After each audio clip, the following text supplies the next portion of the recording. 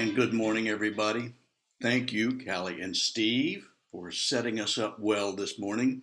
And happy Mother's Day to all of you moms out there. This is not specifically a Mother's Day message. This is a message in our series from the book of Daniel. However, I guarantee you that there will be some principles and some things in this message that are going to really specifically speak to moms. So hang in there with us, moms. There's something for you today in Daniel chapter 9, where we have arrived. Daniel 9, we're going to take the first chunk of this chapter, verses 1 through 19, because we would be here until 3 p.m. if we went through the entire book. And we're not going to do that because you need to celebrate with your family, I hope. Today we arrive at Daniel's prayer for Jerusalem, which means that he's praying for something that was prophesied by another of his contemporaries, Jeremiah, prior to the event happening when they would eventually get to return. The Jews would get to return to their home country of Israel and to their home city of Jerusalem. Today, Daniel 9, we're going to take it in two parts, as I mentioned. Today we're going to tackle Daniel's prayer for Jerusalem. Next week, we get to look at some numbers. Remember last week when I said that sometimes we're not sure whether we should take numbers in prophetic books as being literal or symbolic, but usually they are literal when they have to do with a historic event. I think that's going to be the case in next week's message about the 70 weeks and what they mean, and found some good information about that, which I think is going to point ahead in time to something that's going to be an even more exciting fulfillment, and it's sort of a good news, bad news sermon. So you're going to want to tune in for that, I hope, next week as well. But today, the prayer for a more immediate event in Daniel's life specifically, and for the people of Israel who are in exile in Babylon at that time. So we're talking today about the prayer for Jerusalem. Have you ever noticed how God will put something directly in your path? He'll drop something in your lap, maybe something into your inbox. Maybe you'll hear a song on the radio. Maybe he'll send somebody in a coffee chat that gives you just the right word, that gives you a little booster shot of encouragement. No pun intended to this whole COVID season vaccination program, but it's a booster shot where we really need it the most because it's in our attitude toward our current circumstances. And it gives us a little hope, and it gives us enough to put some spring in our step and keep us going even though the going has gotten tough. I have a true story about something that happened when we needed a word of encouragement, because one time on a Veterans Day holiday in Flagstaff, Arizona, when I was a young whippersnapper going to college in Flagstaff, and two of my college buddies and I hiked up to the top, the very peak of Mount Humphreys, which is the tallest of four in the San Francisco Peaks, which is a volcanic series of peaks in northern Arizona. And Humphreys is the tallest, by the way, just in case you wondered. It's 12,637 feet above sea level. Thank you very much. And on a clear day from the top of Mount Humphreys, you can see to the west all the way to California and all the way north to the Grand Canyon in Arizona. And it is spectacular, let me tell you. But it's a difficult hike. And I remember Steve telling us a few weeks ago in one of our growth encounters about the kind of thing that can happen when you're so tired and you're trying to look ahead, and it's hard to find a point, but you need to find a fixed point to look at so that you can just take little tiny goals, make goals for yourself and say, okay, I'm going to go from here to there. And then you reach that goal and you celebrate it. And then you pick the next goal and you think, okay, now I'm going to go from here to there. Because otherwise it just feels too big. It feels too overwhelming. Your muscles are throbbing and aching, and you feel like, I don't think I can do this. Have we all felt a little bit of that this last 14 months? Maybe just a little bit. Well, God tends to do these little versions of encouragement in some fun ways. And one of the ways he did it on that hike was that we saw in a flat spot in a meadow just above the tree line, when it was nothing but boulders and rock until we got to the summit, probably 200 yards. And there was an ammo box that had been bolted to the rock. And we thought, well, that's unusual. Somebody had to put that ammo box here on purpose. And so we opened it up, and people had taken little notepads and scribbled notes and stuck them in the ammo box. And those notes were great. We needed them at just that point in the hike. Some of them would say things like, "Don't give up, you can do it." Another one said, "The view is so worth it. Keep going to the top." And there were some that would say things like, "Oh, I wish I could get to the top, but a storm's brewing. Got to go back down again." It was interesting to have those little moments there, knowing that somebody else was at that same spot and that they wanted to speak a word into our lives just when we needed it. And that's what God does for us. And He's been doing that. In fact, He's been doing it in spades in my own life just this week. I've been praying a lot, especially about our getting back into in-person worship, because I know that we've been in a different situation since we were in a rented school. It put us into a very difficult spot because if the school wasn't going to let outside organizations in, not just churches, but any organizations, because of the pandemic, then we were without a building. And then we got to go back to fellowship in Saline, and we got to fellowship with them at fellowship and do some in-person worship every other week on Sunday afternoons for a while. And then this other huge wave hit. And so we had to kind of put the pause button on for a little bit. So I've just been bummed, you know. I've been hitting the streets and walking and praying and talking to God a lot and saying, "God, how long?" Kind of like last week when Daniel had that question, "How long, Lord? How long is it going to be before you do what you've promised to do?" And that's some of what he's going to be praying about today in terms of trying to hold God to his promise in getting Israel back to their homeland again. And I felt like we've been displaced, not in exile. We haven't been exiled like they were in Babylon, and it certainly hasn't been for 70 years. Whew, we pray it's not going to be that long. But I've just been praying a lot about that. And I've been praying about our church property as well, because it's been a long time since we started good work on it.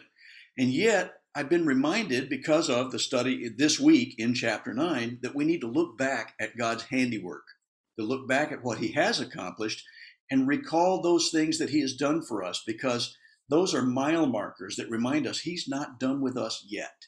He wasn't done with Israel. He wasn't done with Daniel. Daniel had hung in there faithfully, even though there was no national revival, not like Nineveh when Jonah preached a paltry little petulant prophet sermon, and yet the whole nation had this great revival there. But he's not done with us. And Living Water, he's not done with you. He's not done with you on the job. He's not done with you with the people you've been praying for and trying to reach. He's not done with you and your family. He's not done with you and your kids. He's not done with you. He's got a good word for you today, and I'm glad you're here to hear it.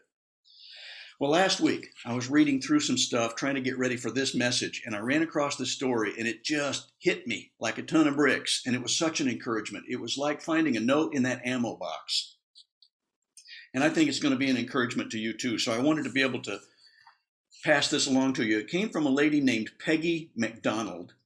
Now, we had our own little Peggy, and she was with us for several years, and she was a prayer warrior as well. So this was the kind of prayer warrior Peggy in this other church that I read about, Peggy McDonald. She was in a church near St. Louis, Missouri. And way back in 1980, a lady named Peggy McDonald felt strongly impressed to start walking around this piece of property that she had noticed near St. Louis in St. Louis County. And she was praying that God would one day plant a church on that property. Well, that piece of land was just a whole bunch of trees and some weeds at the time she first noticed it and started prayer walking on the property. But she kept pouring her heart out as she would walk around that piece of property, calling out to the Lord, asking him to plant a church on that very spot. And I have to quote specifically from Peggy because she wrote down verbatim what she was thinking about in her prayer journal, and that got put into a book later. She said, and I quote, "I asked God to do something powerful to make the land financially accessible to his people to do his work. As I walked the land, I talked with God and dreamed a little. I asked God to make this church a place where people could come and be made strong, a place where they didn't need to feel like they had everything together, a place where God and his people would help them put things together. And then I prayed that this church would not be just a refuge, but also a people who would reach out to the community with concern and say, 'I'm coming to your house,' like Jesus when he found Zacchaeus up a tree and said, 'I'm coming to your house.' I prayed that this would be a church willing to reach out to people who were up a tree, so to speak, perplexed and searching, that they would not be too busy, but that they would be willing to say, if you can't come here, we'll go to where you are. Well, Peggy wrote that in her journal, and she kept crying out to God. And even though she wasn't prayer walking on that property every day, she drove by the property often. And every time she drove by the property, she would pray for the property and for that future church that she just felt in her spirit that God would someday bring to fruition. Well, 1981 came, a year after she started that prayer walking. She kept praying. She prayed in 1982. She prayed in 1983 and 84 and more years to follow, and she didn't quit praying. Very little seemed to happen on that property. And then 10 years later, after Peggy had first started praying for that church and for that property, she saw that a corporation had begun cutting trees down on the property to clear it for something. And then she saw a sign that went up near the entrance to the property, which they had put in with graders. There were going to be a bunch of condominiums built. And she was, as you can imagine, sorely disappointed. And she sighed and she shrugged her shoulders and she said, well, I guess maybe it wasn't God's will that there be a church on that property. Little did she know that God had been very busy behind the scenes, orchestrating plans that nobody else knew about. Little did Peggy know that she had laid hold of the power of heaven itself in those prayers, and God's power was set in motion. Years after that prayer walk in 1980, the Twin Oaks Presbyterian Church was built on that property. And the condominium development fell through because they had cut too many trees. And there was a zoning ordinance, and people got upset, and a radio station got hold of it and started putting the word out, and that condominium plan got shut down. And guess who got to buy the property? The church. And they got to pick up that property for a ridiculously low price. And you know why that grabbed me so much? Because that's very similar to our story. Remember, there was another developer that had plans. They had paid a lot of money for plans to be able to put in basically some condominiums, some sort of housing on that property that we now own. 7733 Bemis Road. We still own it. It's still God's property. Actually, God owns it. We're just managers. But man, hasn't it felt like it's been a long holding pattern? I was in a holding pattern one time in a storm coming back to Detroit after being on a mission trip, and it became really dangerous. In fact, we aborted a landing, and the pilot pulled up at the last minute and said on the speaker later after we pulled back up into the holding pattern, he said, well, I apologize for that, folks, but we had a wind shear warning at the last minute, and so we had to abort that landing, but we're going to go into a holding pattern, and we'll wait for this storm to pass, and then we'll land safely. And I'm glad he did. But that holding pattern seemed to go on for a long time, and pretty soon we started to be concerned because I thought, I sure hope they have a lot of gas in this thing. Fortunately, they did, and because I'm here to tell you about it, clearly we had enough fuel to land the plane, and I'm okay. But it feels like we've been in a holding pattern, and sometimes I've been asking God, are we going to run out of gas here? Do we have enough fuel left in us to keep doing this thing? Because you promised us a long time ago that something was going to happen on that property, and we felt like we'd heard clearly from you. We were trying to discern your will. So I feel a little bit like this chapter came at a time in my history and in my life that I needed it. This was my ammo box note, and I'm grateful. The story of God's provision for a church that Peggy McDonald had prayed for, and that chapter 9 in the book of Daniel reminded me to look back in our own history. And I want to share some of that history with you because it may have been a while since you've heard the story. Many of you who are listening in today will probably recall that we saw God's guiding hand at work when we sensed that it was time for us to even look for a piece of property.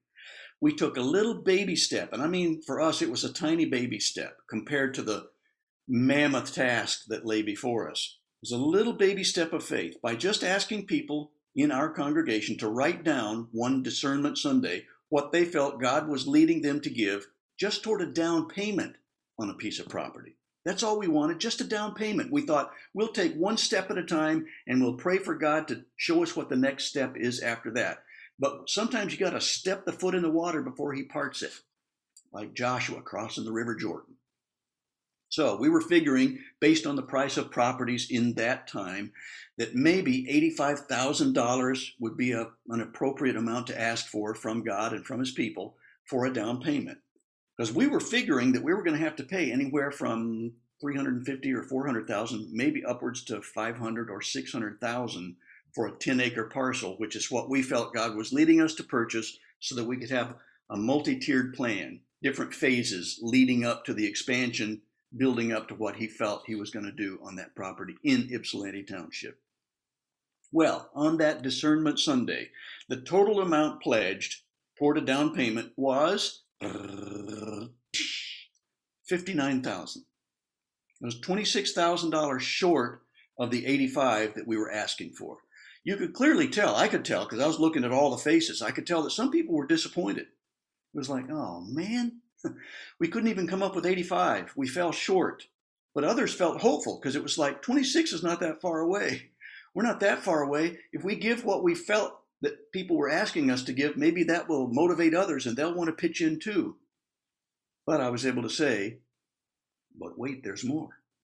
We had big news to share, and some of you were there that day. You remember it. Between the time that we had started praying about what we felt we could give and the time we actually asked those people who wanted to give to write that number down in these pledges, God had sent us somebody to start asking questions.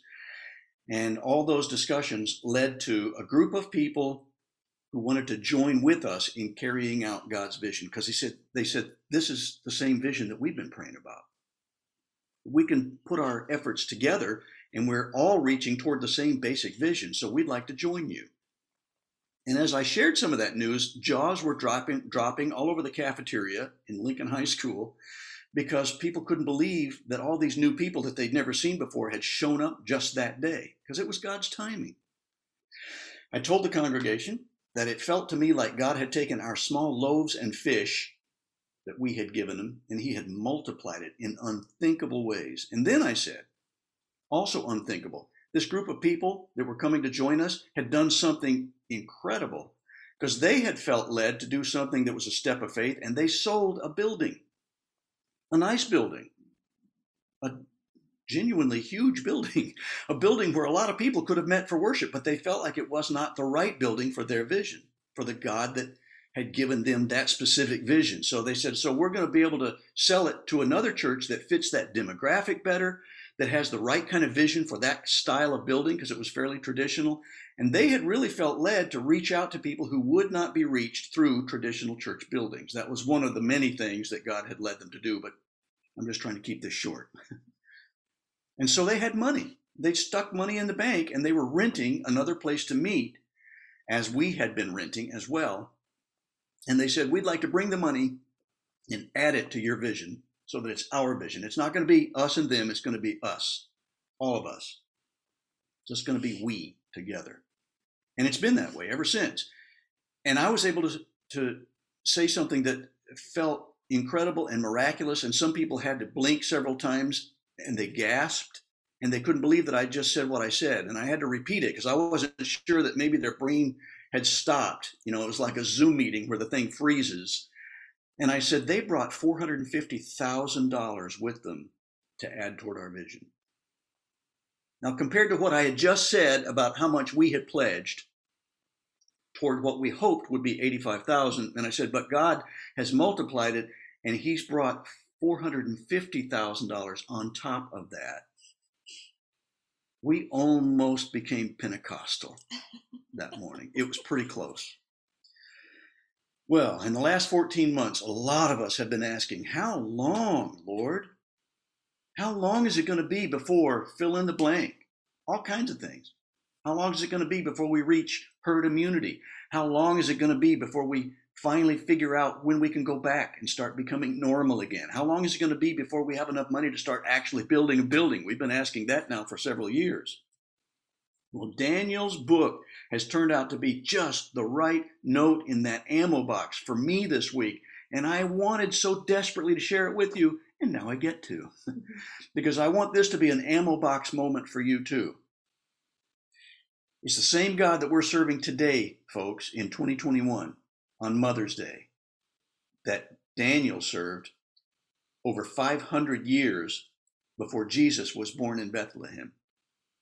And it's the same God who orchestrated all those events and who prophesied specifically that Messiah would be born in Bethlehem at the right time. God knows the right time. And he's still just as powerful today as he was back then. I guarantee it. And boy, have I ever needed that booster shot.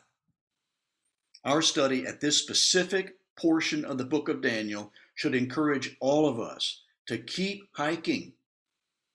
Keep our eyes on the prize. Keep our eyes fixed on Jesus, because the view at the top, oh, it's going to be worth it. And this portion of Daniel should drive us even more deeply into prayer on our knees for God's will for living water and for our lives personally. So in Daniel chapter 9, we're going to see this heartfelt prayer that we're looking at today.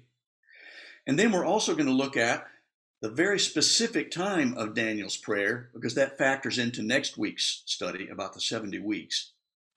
We're going to look at Daniel's attitude of prayer, because it should affect our attitude as we drop to our knees in prayer about God's future for living water.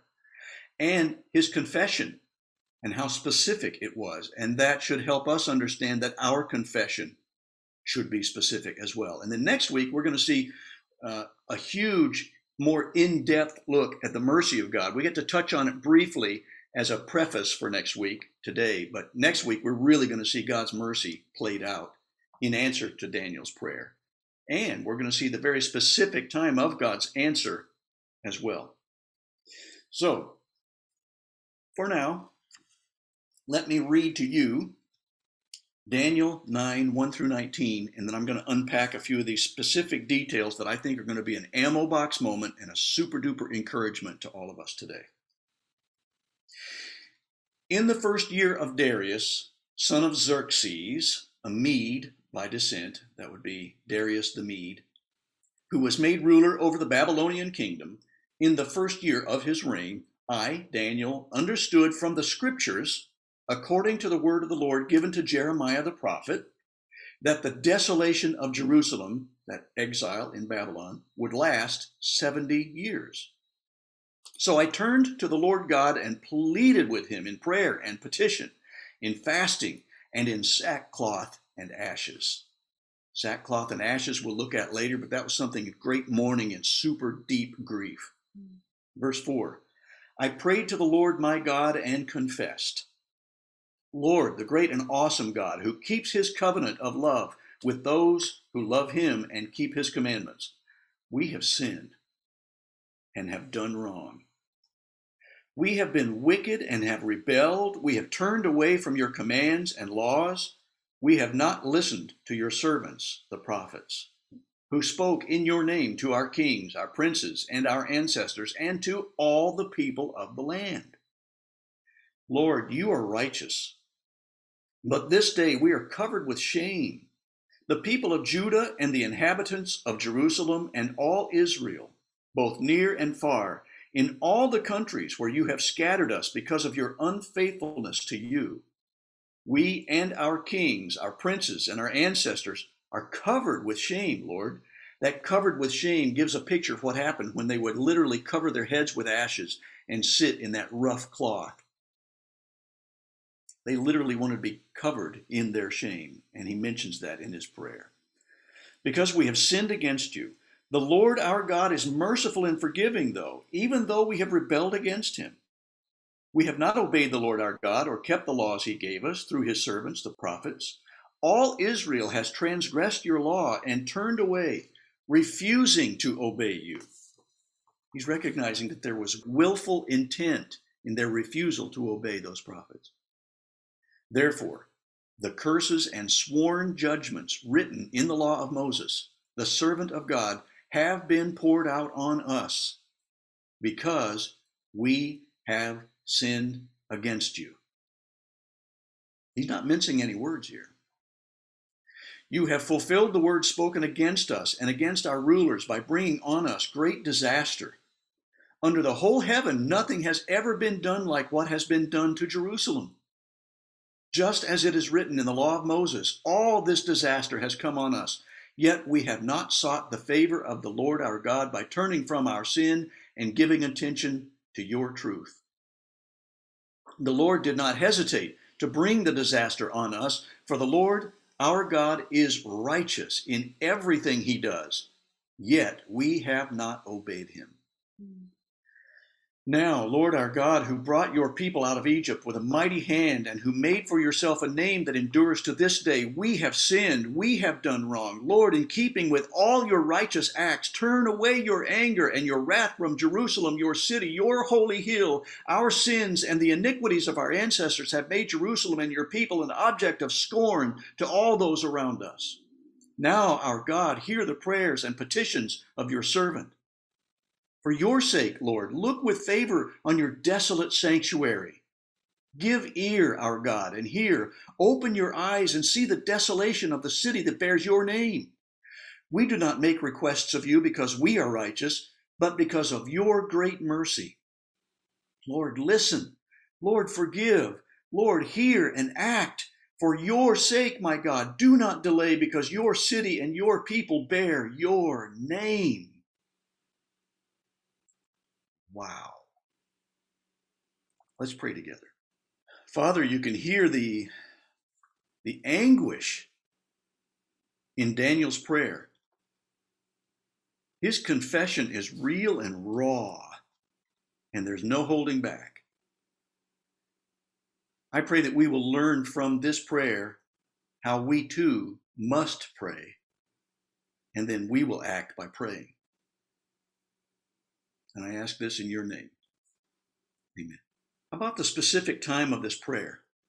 It was in the first year of Darius, son of Xerxes, a Mede by descent, who was made ruler over the Babylonian kingdom. Specifically, because we know all these dates now, that would be 538 BC. That should sound familiar. And it's because it is, because we read about that in chapter 5 of Daniel. Remember, I talked about the chiasm, and you could fold some of these things in half, and that there were some chapters that touched each other, parallel chapters, because they add new detail coming into play. It's happening here again, folks. That's the same year as the handwriting on the wall. That was the year when King Belshazzar saw the handwriting and tried to get somebody to interpret what that meant. He had been weighed, hung in the balance, and he'd been found wanting. And tonight, it's going to be for you. That was the paraphrased, unpublished version. But anyway, he was going to be found wanting, and then God was going to deal with him. That was because Darius was hanging outside the gates, and he was going to send his soldiers in there because they dammed up the river. The river went down. They marched right in the weakest place, which were right under the huge walls that they thought were going to keep them safe. And so Darius takes over, and Belshazzar is killed. So same date, and this is the same year of this prayer that Daniel just prayed. He's understanding all these terrible things have been happening. Jerusalem got sacked almost 70 years earlier. And so we now have a very specific date, and that becomes important in our future as well. Daniel recognized something. He had discerned that something important was happening through God's word. Well, who was the writer of that word? It was the inspired prophet of Jeremiah. Even though Jeremiah was a contemporary of Daniel, Daniel recognized that Daniel was reading God's word when he read Jeremiah's words. Interesting, is it not? God's word was recognized even so immediately after it had been penned. I think that's something that for some of the people today who might think, oh, this was just a collection of people and they wrote some things down, sometimes years after they happened. No, when God inspires his word, it's his word. And it can be counted on. It can be trusted. We can count God's word today as being trustworthy.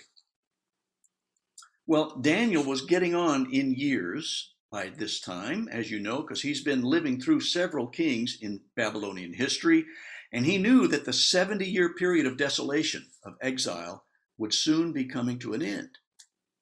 He was taken into captivity among those in the first wave of captives out of Israel about 606 BC. That means that the 70 years should be ending around 536 BC. You subtract 536 from 538, what do you got? It could have been as early as 2 years away from that 70 years coming to an end. So, boy, that ramps up Daniel's prayer, let me tell you. Let's look at Jeremiah's own words about Jerusalem. This is some of the stuff that Daniel was probably referring to. This is what the Lord says. When the 70 years are completed for Babylon, I will come to you and fulfill my good promise to bring you back to this place. It's a big promise. And for Daniel to be clinging to this promise, he's going to be wanting to plead and beg with God to make good on this promise specifically.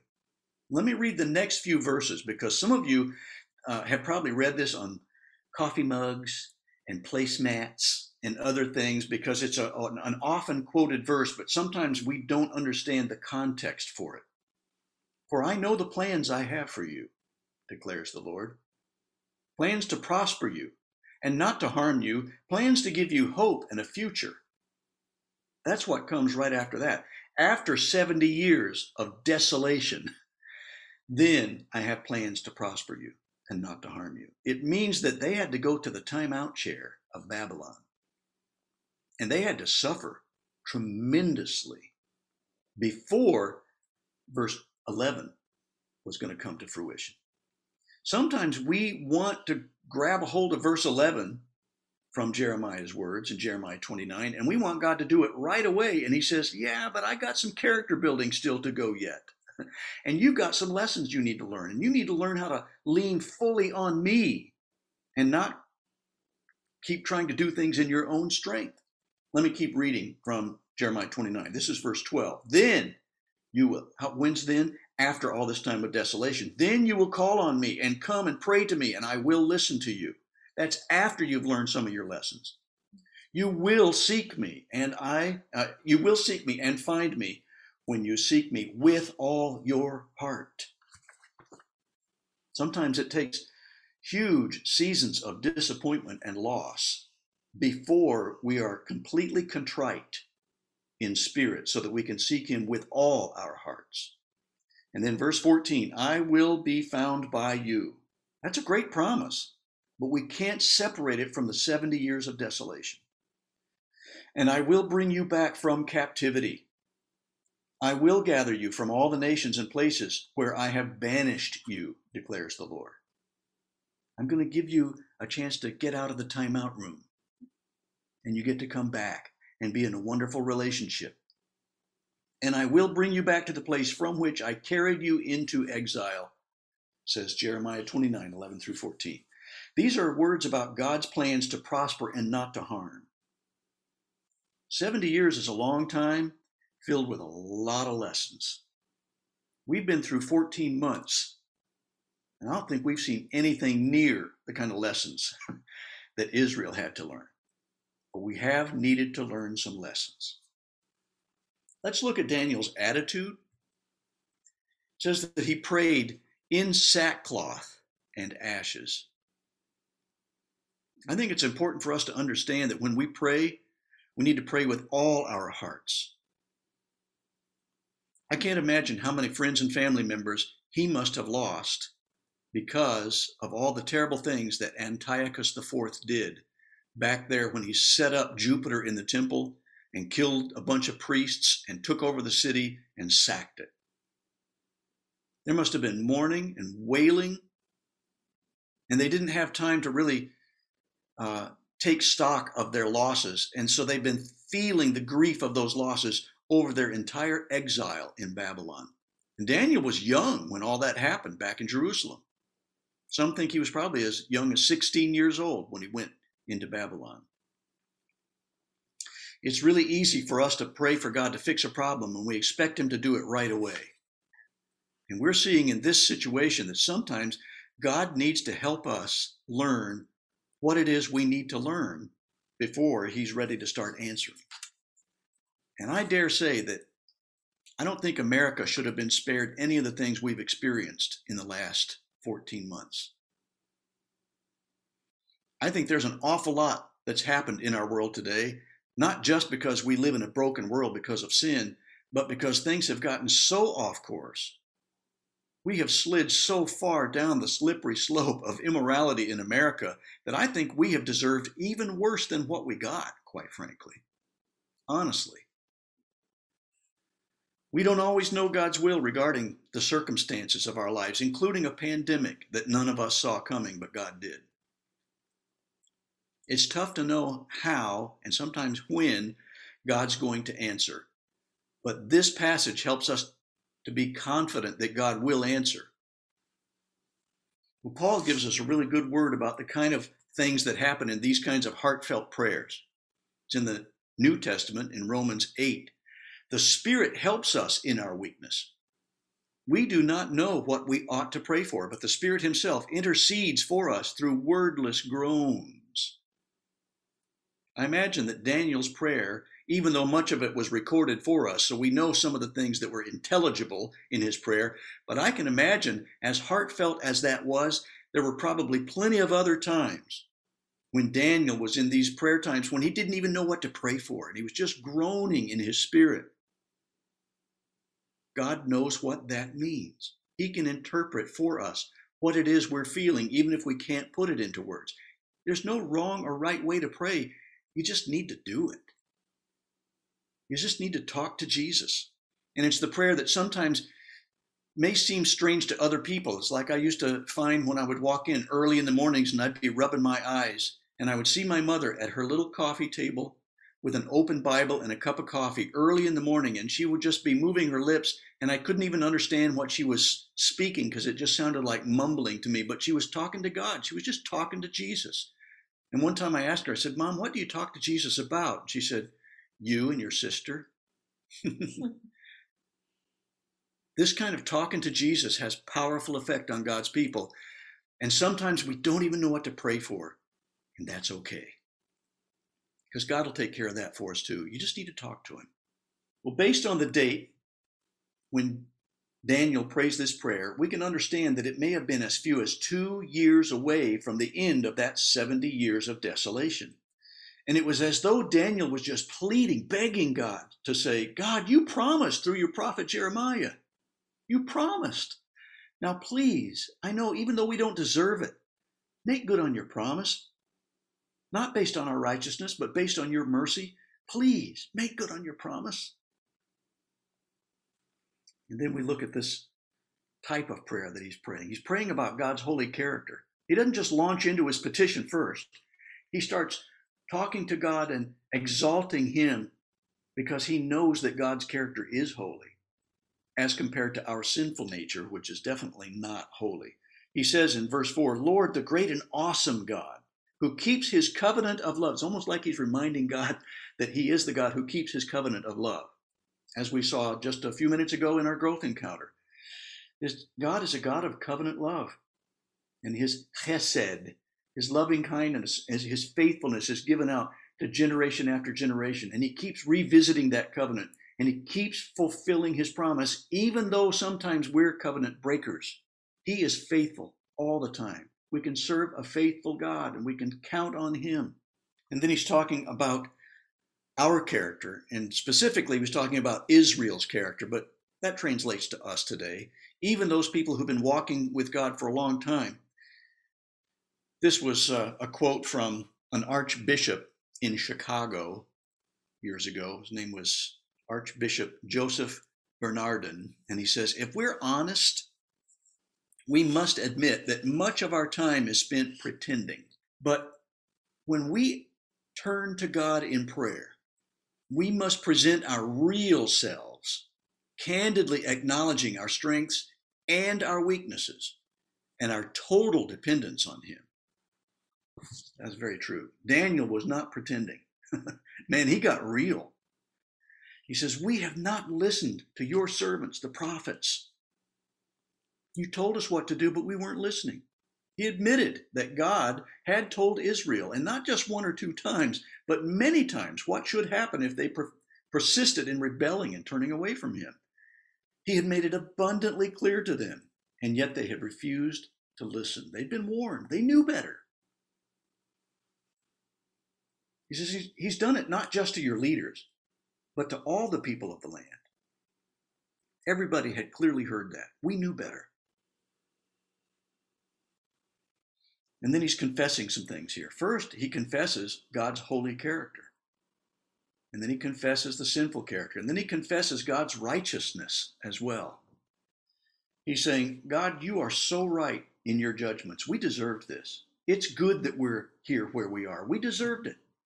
And so if you were not a righteous judge, you wouldn't have done this. But you are a righteous judge. And we can trust that if you send us to the timeout chair, it's for good reason. I understand why we're here. We sinned. That's why we're here. All Israel has broken your law, Lord.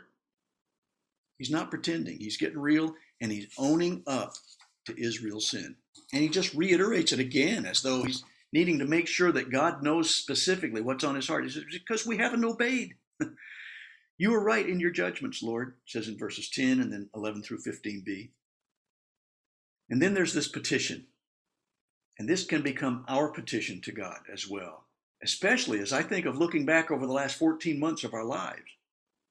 We need to ask for God's forgiveness.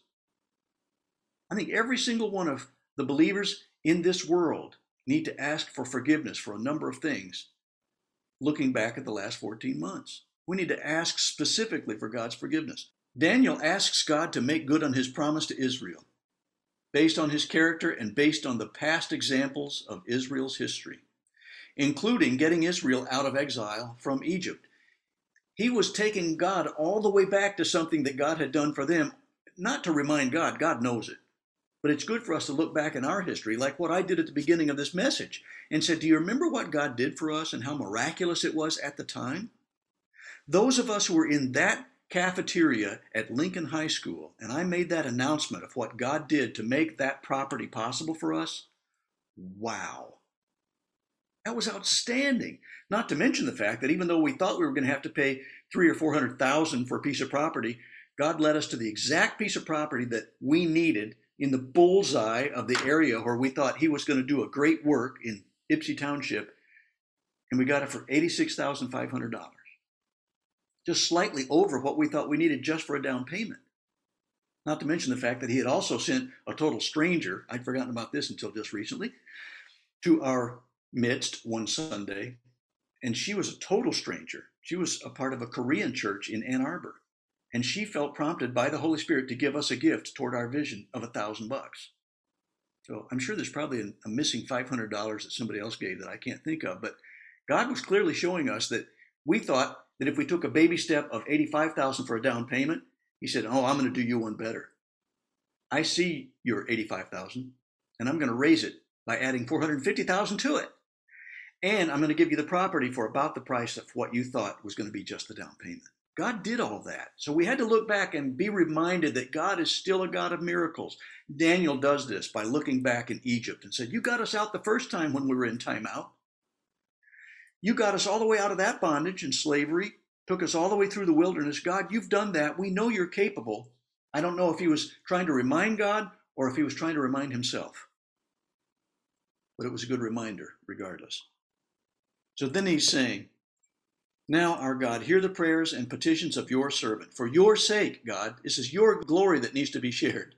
Look with favor on your desolate sanctuary, looking back at the temple that had been messed up back in Jerusalem. Give ear, our God, and hear. Open your eyes and see the desolation of the city that bears your name. He's saying it's for your glory, God. Israel should bear your name. We should reflect your glory to others. There can come a time, there should come a time, there will come a time when we're going to reflect your glory again. Please do it, God, please. Make good on your promise. You've all heard it before that justice is getting what we deserve. Mercy is not getting what we deserve. We know that to be true. Daniel knew that to be true. He was praying that. And it was God's mercy that was the basis of this prayer. He's saying, it's based on your mercy, God, that I can pray these things, because I know you're a merciful God. You've demonstrated it throughout our history. you've demonstrated it. And I know you can still be just as merciful today. Please pour out your mercy on us and still follow through on that promise that you made through Jeremiah. I'm going to share a true story that I read this week that caught my attention. And it spoke to me about the specificity of our prayers as Daniel was specific. There are two wrong ways of dealing with sin and struggles, and we need to learn how not to do that. We can learn that from a young lady named Rebecca Pippert in Cambridge, Massachusetts. She parked her car in the backyard not too far from Harvard Square. She went to Harvard, and she saw on one unique day two very different groups and saw two ways of how not to deal with sin and struggles. The first was a psychology class at Harvard, not exactly a Bible study group. But then she went to a Bible study group afterwards, and that's where she encountered the second group. But in the first group, she noticed that the students were very honest. I mean, they were really candid. They were really open about their struggles. They were candid about how they felt about things. Somebody said, well, I'm really angry. I'm angry at this coworker or at this fellow student because they did such and such. Or they would say, I'm jealous of this other student because they got an A on whatever. They weren't in denial about their problems. They could identify the problems very accurately. They claimed them. They named them. However, Rebecca says, their openness about their problem was matched only by their uncertainty about where they could find the resources to overcome them. She said that these students would confess that they found it impossible to forgive someone who had hurt them. And rather than saying, but I found the source of my strength so that I can forgive and let go and learn to live in a winsome way, they said that they just talked about how they just lived in petty fear and retaliation. So they weren't solving anything. They were honest about their problem, but they just kept talking about their problems. She said then she went to a Bible study group, literally just down the street from Harvard University. And she popped in on that in the evening. And she said the opposite was true there. No one there spoke openly about the problems. There was a lot of talk about God's answers and his promises and his ability to solve problems, but they never talked about their problems. She said the only time that somebody got a little bit of a hint of a problem was that they said, y'all be praying about so-and-so because they're struggling right now and they're in need of prayer. Nothing specific at all. Nobody mentioned any specifics about what they needed prayer for or why they needed that prayer. So the first group, one group, had all the problems and no solutions. The other group had all the solutions but no problems. Fortunately for us, we have Daniel chapter 9, because he's showing us that we need to be really specific about our sin and our struggle. And if we are struggling, it's okay to pour our hearts out to him, even if we can't put it into words and just have groanings in our prayer. But be as specific as we can. Admit that God has the ability to do something about it because of his righteous character. He has the power to do something about our sin and our struggle. And we need to ask him to hear our prayer and to act upon those prayers as well. He models us what we need. And I'm so grateful that he's done that. And I'm grateful that he's given us some encouragements, some ammo box blessings, some encouragement that will help us keep hiking because the view from the top is going to be so good. Let me share a couple of these encouragements. And moms, let me say that on this Mother's Day, I'm sure there are days when you feel completely flabbergasted and overwhelmed, and you may feel like a failure as a mom. I want to encourage you. Pray openly and honestly about your sin and your struggle. If you messed up, if you said things harshly to a kid and you wish you hadn't been quite so harsh, if you flew off the handle, tell God about it. Be specific. He'll understand.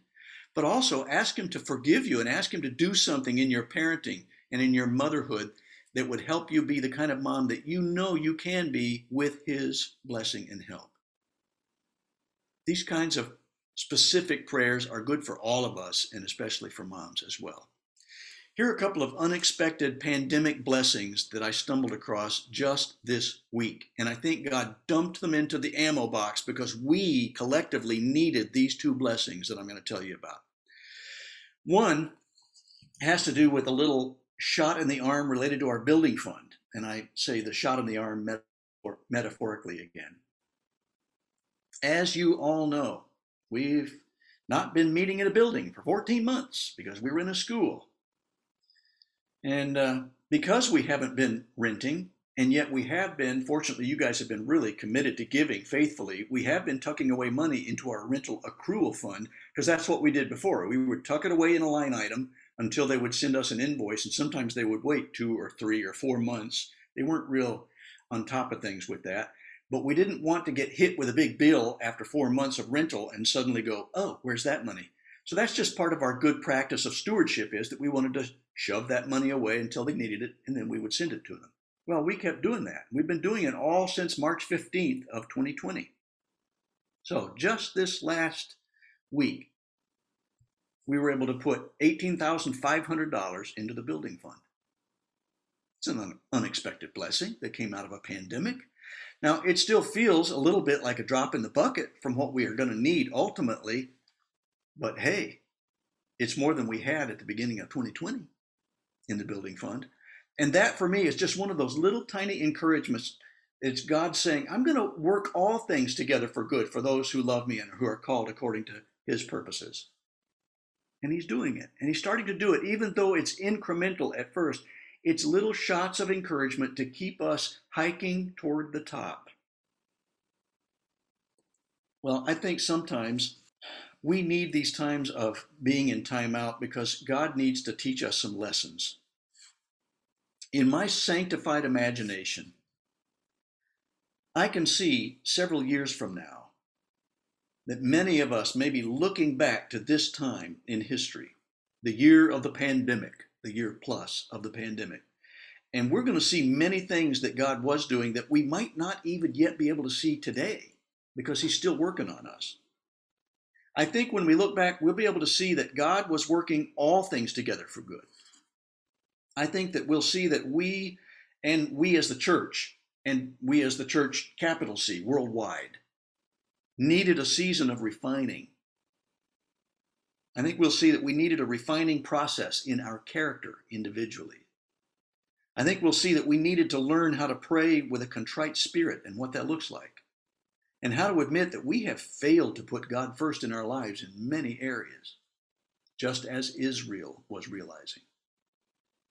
I think that we'll look back and we'll see that we needed to have all the crutches just knocked out from underneath us so that we could learn what it means to lean the full weight of our trust on Jesus Christ. And that maybe we were depending an awful lot on ourselves or our intellect or our business acumen or whatever else we were putting our faith and trust in. I think that we'll look back and see that just maybe we needed to learn that the church is made up of people who have God's Spirit living within them, and that they are not limited by a building or even a lack of a building. Maybe we'll look back and see how we really needed to learn how to treat one another in times of trial, so people would clearly identify us as the body of Christ by the way we love each other and care for one another. Quite honestly, I think some of us are still being refined in this area. Maybe we'll look back and see that we needed to learn how to pray with a contrite heart and to admit that we've spent a lot of time defending our own personal preferences instead of laying down our lives for other people, which is what Christ said is the true measure of love. Maybe we'll look back and see that we needed to learn what true worship is really all about, and that it's not about our personal preferences. It's about exalting the Lord and pointing others to him as the ultimate source of salvation and satisfaction. Although our own building project feels like it's a long way off, just like the rebuilding of Jerusalem probably felt like a long way off to Daniel. When it finally happens, and I'm confident that it will someday in God's time, I'm confident that there will be some amazing stories of God's grace, mercy, and provision I found this quote just this morning. It's from Hudson Taylor, the kind of legendary missionary to China. He said, "There are 3 stages to every great work of God. First, it is impossible. Then it's difficult. And then it's done." It has felt impossible. I'm hoping, I'm praying that we'll get to the point soon when it will become difficult. And then ultimately, eventually, in God's time, it will be done. And then I got a second blessing, an unexpected email just this last week as well. And it was from the director of facilities from the Lincoln School District regarding our return to Child's Elementary School. And he started asking for a list of all the items he needed from us so that they can pitch our return to the superintendent and some others who are making that decision. And we returned all the information they asked for just on Friday afternoon. So we haven't had a chance to hear back from them yet. But I'm hopeful that they will say, yes, this looks like a good plan for returning so that you will mitigate the spread of COVID. And we're reaching far closer now toward community immunity than we were even a month ago. So I'm praying that it's going to be not too many more weeks before we'll be back meeting in person in what to us has been our temporary home, our tabernacle, so to speak, because we still haven't quite gotten over to the promised land at 7733 Bemis Road, but that's in God's good time as well. Well, Daniel's prayer for Jerusalem, I think, ought to drive us to our knees as we seek God's help and to seek his will with a contrite spirit. And I'm going to plead with you to plead with God the way I've been pleading with God this week, and be honest and real about our sin and our struggle, and ask him to reveal everything that needs to be revealed so that we can really start to see him work in the next few weeks. God had a future for the children of Israel. Part of that future included sending the Messiah, because he's so merciful that he made a way. Even though the covenant breakers kept breaking the covenant, he fulfilled his covenant through Jesus Christ, who made a way for every sinner to be reconciled with him. And I think in our tiny little puny corner of the world, he's going to make a way for us to be participants of the redemptive story he is writing in history. And I think he's going to finally show us a way forward, and that we need to be available to him and open to being the real church that he's been refining over this last 14 months. So I want us to humble ourselves. Based on his mercy, I want us to reach out to him and ask him to fulfill that promise, not because of any good that we've done, but because of his righteousness. Let's pray. Father, you're teaching us so much through Daniel's experience and Israel's experience. And I pray that the lessons you have for us will not fall on deaf ears. And I pray that all of us would pray with contrite hearts and open ourselves to the lessons you have for us so that we can move forward as a rebuilt new church, that you will rewild us, so to speak, as we're replanted back in Childs. That we'll be the kind of church that really reflects your glory, because we're learning some things about what the church should really be about. And that we'll be honest in asking your forgiveness for building things up much bigger than they should have been, when they should have been overlooked because we needed to keep you at the forefront. I pray that we'll be honest, and that when you convict us of sin, we'll repent of those sins, and that you will turn us into the kind of refined church that you can really use effectively in our community and around the world through our mission support and through all the people who can be affected through a ripple effect of the good news being shared by a people who know what that good news can do for folks, because we've been changed by it ourselves. And I pray these things in the name of the all-powerful God and his Son, Jesus Christ.